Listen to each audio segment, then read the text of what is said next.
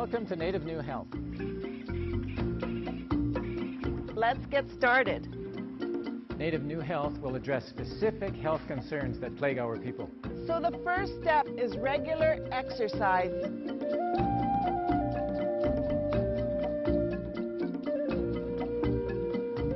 Oh, don't try this at home. It's up to you what you like to put on, but it's very simple and quick. Exercise regularly. We cannot emphasize this enough. And welcome to Native New Health, an exciting program designed for Native people by Native people.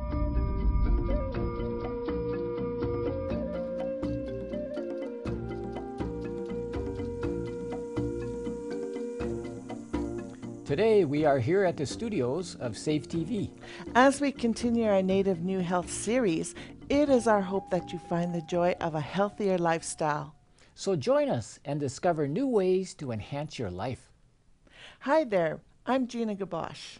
And I'm Ed Dunn. And our subject today is understanding and managing stress. Now, let me ask you a question. What do you feel when you see this? Or this. Do you want to pet it or run away from it? Friends, stress is a fact of life. Everybody has stress, and only dead people don't have stress. However, stress that goes on and on and on can affect your health, and that is why you must be aware of it. The important things is that you are the one who determines how it affects your life. So learning how to keep stress from making you sick is vital to your life and health. That, my friend, is what we want to talk to you about today. So let's begin by saying that we all react differently to the same stressful event. You see, the event, or what we call the stressor, is not necessarily the problem, but your reaction to it is. That's right, Gina. Under the same circumstances, some may be affected and others may not be. Whether it is a tarantula, a snake, the volatile driver on the road, or even the excitement of getting married or taking a trip of a lifetime, all can be stressful. Yes, Ed, because stress is not necessarily all bad. There is a stress that is good also. And while you may or may not be able to change your exposure to a stressful situation, you can learn to manage your reaction to it. The word stress, as it is currently used, was coined by Hans Selye in 1936, who defined it as the non-specific response of the body to any demand for change. As the American Institute of Health tells us, for many years, stress was put in a negative light and its positive effects were ignored. However, stress can be helpful and good when it motivates people to accomplish more. Sometimes that increased stress results in increased productivity, whether it is at work or in sports or in facing a danger you may need to run away from. So any definition of stress should also include good stress, or what Selye calls eustress. For example, winning a race, getting your graduation diploma, or winning an election can be just as stressful as losing, or more. As noted, stress is difficult to define because it is so different for each of us.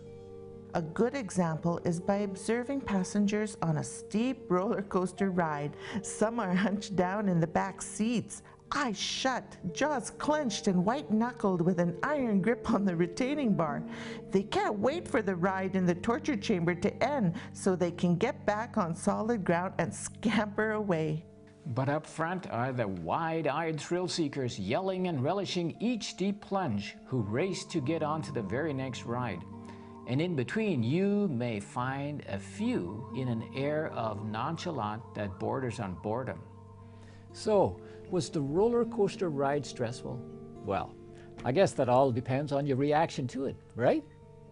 The roller coaster analogy is useful in explaining why the same stressor can differ so much for each of us. However, you need to be sensitive to the early warning symptoms and signs that suggest a stress overload is starting to push you over the bump where you will eventually get sick.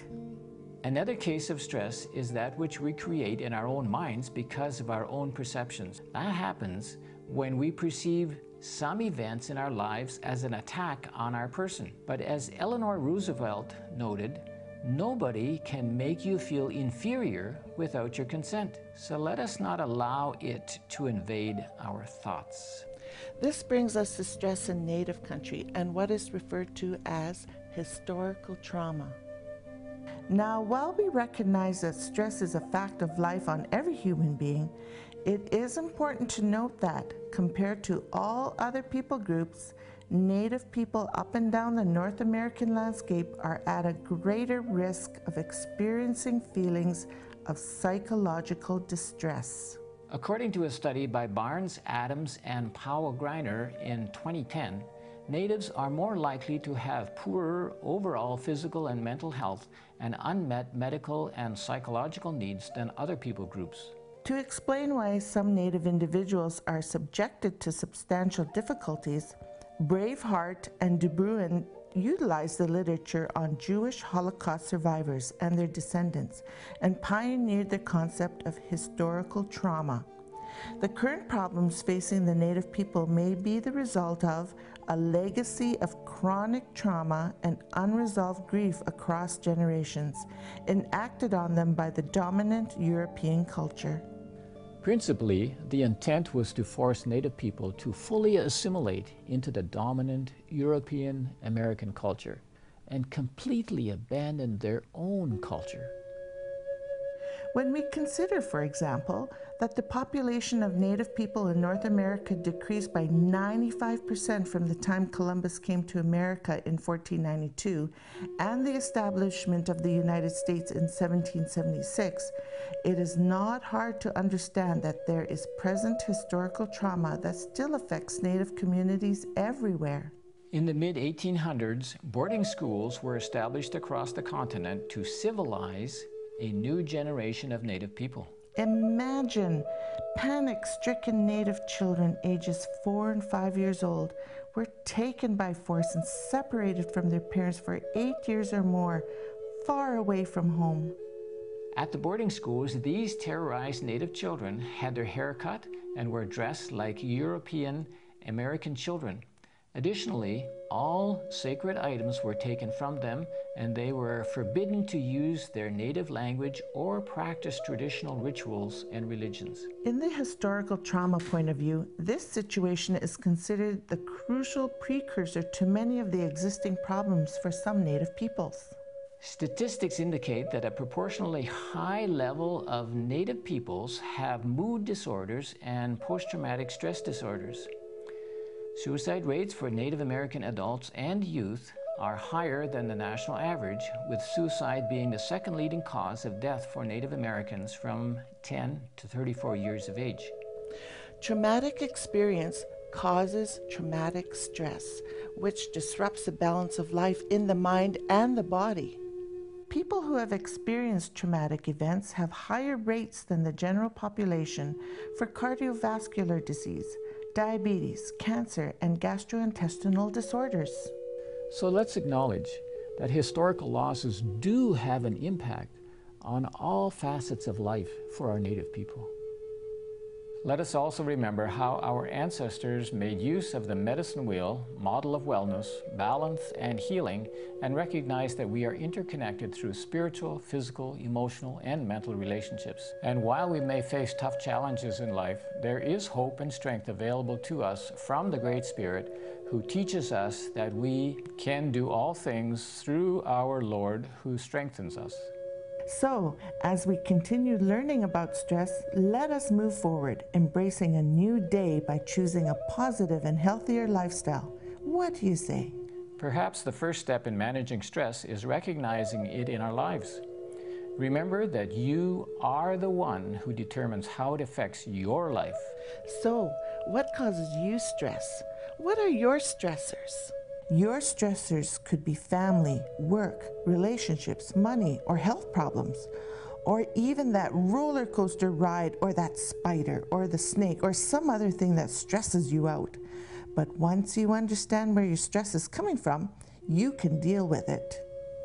Or, if you cannot, at least stay away from it altogether. One thing you must not do, however, is to fall back on unhealthy behaviors in an attempt to help you relax. These may include eating too much, smoking cigarettes, drinking alcohol, or using drugs, sleeping too much, or not sleeping enough. These behaviors may help you feel better at first, but they may hurt you more than they help. Instead, let us show you some healthy ways to reduce your stress. There are many healthy ways to manage stress that we can call stress busters. Try a few and see which ones work best for you.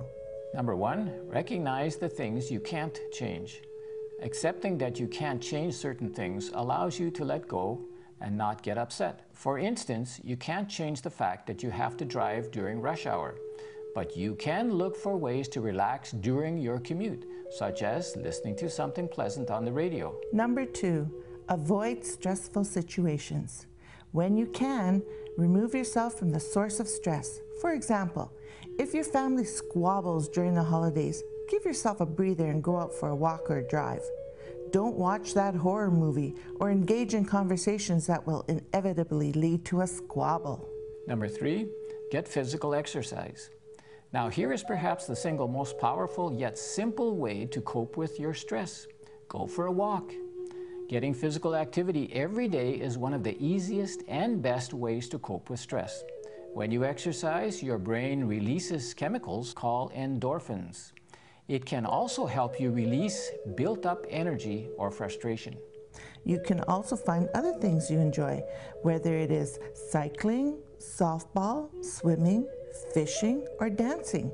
And do these physical activities for at least 30 minutes on most days. You will be pleasantly surprised at the results. Now, here's an amazing resource we'd like to suggest you get. And we already showed this to you on a previous program, the physical fitness program. So we want to make sure you really get it. In his book, Spark, The Revolutionary New Science of Exercise and the Brain, Dr. John Ratey draws upon recent groundbreaking research to explain how exercise enhances learning and can lower stress, anxiety, and depression. It can help with attention deficit disorder and addictions and help regulate hormonal changes. And exercise can also help the aging brain stay young. Boy, I need some of that, don't you? Yes, Ed, we really do. And Dr. Ratey adds that exercise is the single most powerful tool to optimize your brain function. Amazing, eh? And listen to this. In one study at Columbia University, neurologist Scott Small put a group of volunteers on a 3-month exercise regimen and then took pictures of their brains. The capillary volume in the memory area of the hippocampus increased by 30%, a remarkable change. And friends, that extra edge will certainly help you be better prepared to manage the stress in your life. So let's get moving. Now here are some additional ways to cope with stress in your life. Change your outlook. Try to develop a more positive attitude towards challenges. You can do this by replacing negative thoughts with more positive ones. Be thankful for what you do have and don't complain for what you wish you had. Do something you enjoy. When stress has you down, do something you enjoy to pick yourself up. It can be as simple as reading a good book, listening to music, watching a favorite movie, or having dinner with a friend. Reward yourself. Learn new ways to relax. Practicing relaxation techniques is a great way to handle daily stress. Relaxation techniques help slow your heart rate and lower your blood pressure.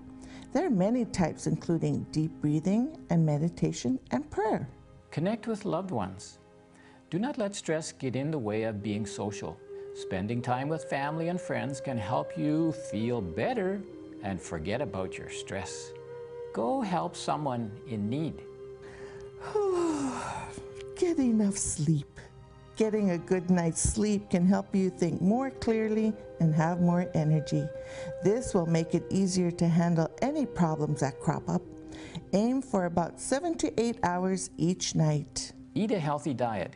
Eating healthy foods helps fuel your body and mind. Skip the high-sugar snack foods and load up on vegetables, fruits, whole grains, low-fat dairy, and lean proteins. Learn to say no. If your stress comes from taking on too much at work or home, learn to set limits.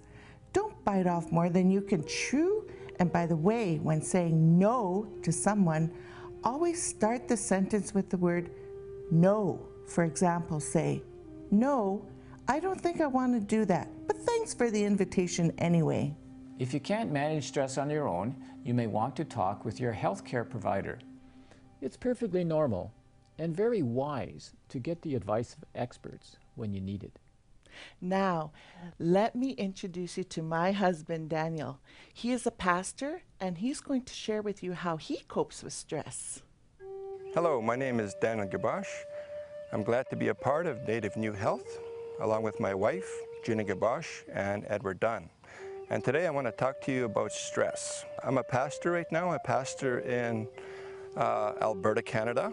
I'm with the native school there. It's called Mamaweatusketan Native School. And you know, I see a lot of stress on our students there. And so I talked to some of them.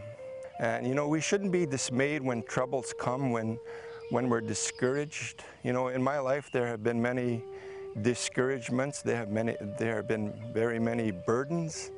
But if we put our faith and our trust in our Creator, we can handle all those stressors that come our way. And one of the texts that comes to mind is 1 Peter 5:7, where our Creator tells us to cast our cares upon Him. And another text that I like is Isaiah 41 verse 10. And that scripture says that, you know, fear not, for I am with you. Be not dismayed, for I am your God. And then he gives us three special promises after that. First of all, he tells us, I will strengthen you. Yes, I will help you. And the last point that scripture says, I will uphold you with my righteous right hand. Let me tell you a little bit of how I handled stress. Before I knew the Lord, you know, I didn't really know what happened at death. And so death to me was a stressor. Death to me, I didn't know how to handle death. But once I studied the Word, once I studied the Scriptures, I began to understand what death was all about. And this really helped me in a tragic event that happened in our lives. Our son was born with congenital heart failure, and at that moment, you know, I began to wonder, you know, what's going to happen to him. But you know, we were lucky. He didn't die right away, but we were able to have him for approximately 7 months. But because I knew what happened at death, I was able to face his death in a lot better way. You know, one of my favorite stories is in the book of Job and how he handled stress. In Job chapter 1, it tells us that he lost everything. He lost his health, he lost his wealth, and even lost family members. But he was able to go through that stress. Why? Because he had faith in God. There are stressors that can hurt us physically, mentally, if we don't take care of them. So we need to give those to our Creator, and He will help us deal with those things. One of the things that Jesus says was, let all the people that have burdens come unto me, and I will give you rest. One aspect of the medicine wheel, of course, deals with our spiritual health. So I'm inviting you today to cast your cares upon our Creator, for He will help you, He will strengthen you, and He will guide you.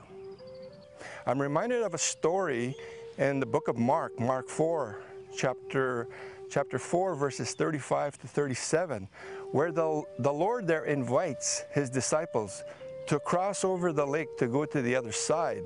And one thing we need to keep in mind with this story is that the Lord was with them in the boat.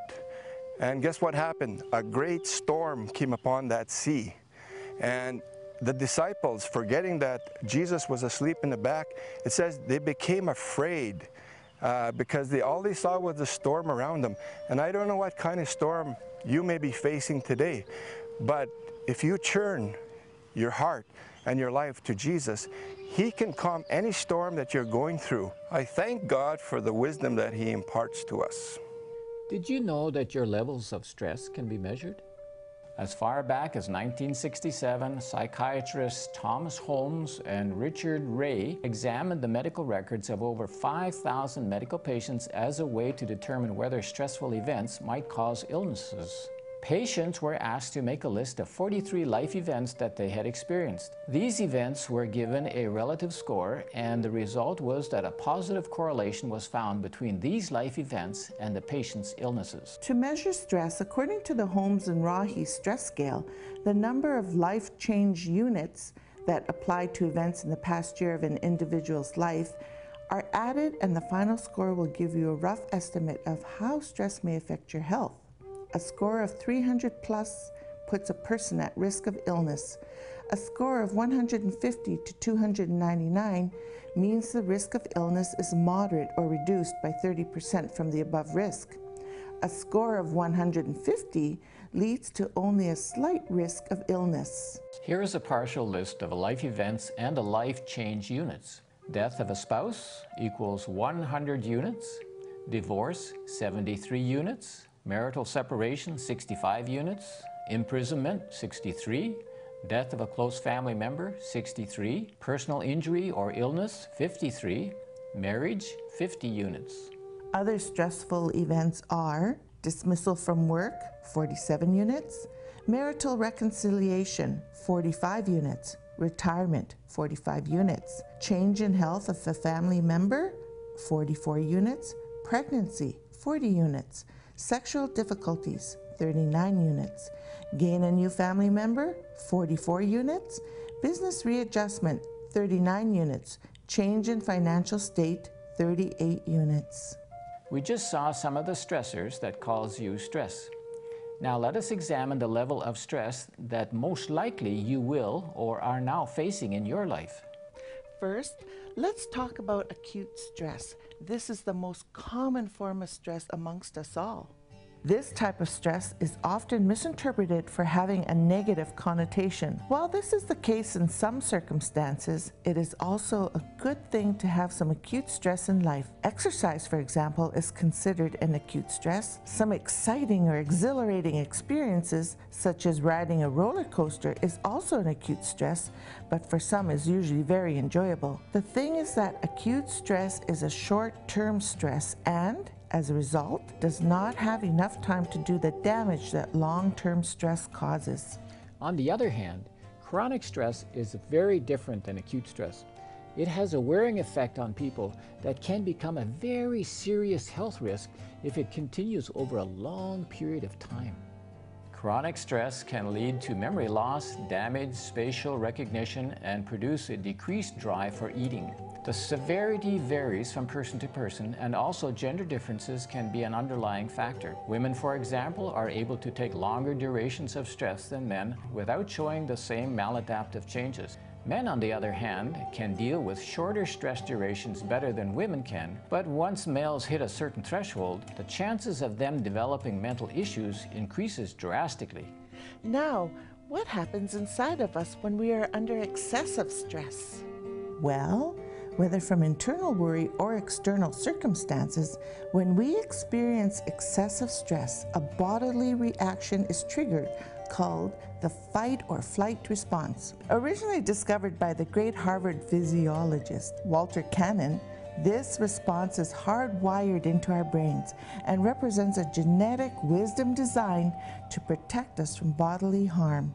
When our fight or flight responses are activated, sequences of nerve cell firing occurs, and chemicals like adrenaline, noradrenaline, and cortisol are released into our bloodstream. These patterns of nerve cell firing and chemical release cause our body to undergo a series of very dramatic changes. Our respiratory rate increases, blood is shunted away from the digestive tract and directed into our muscles and limbs, which require extra energy and fuel for running and fighting. Our pupils dilate, our awareness intensifies, our sight sharpens, our impulses quicken, our perception of pain diminishes, our immune system mobilizes with increased activation. We become prepared physically and psychologically for fight or flight. But once it has been triggered, what is the natural conclusion for our fight or flight response?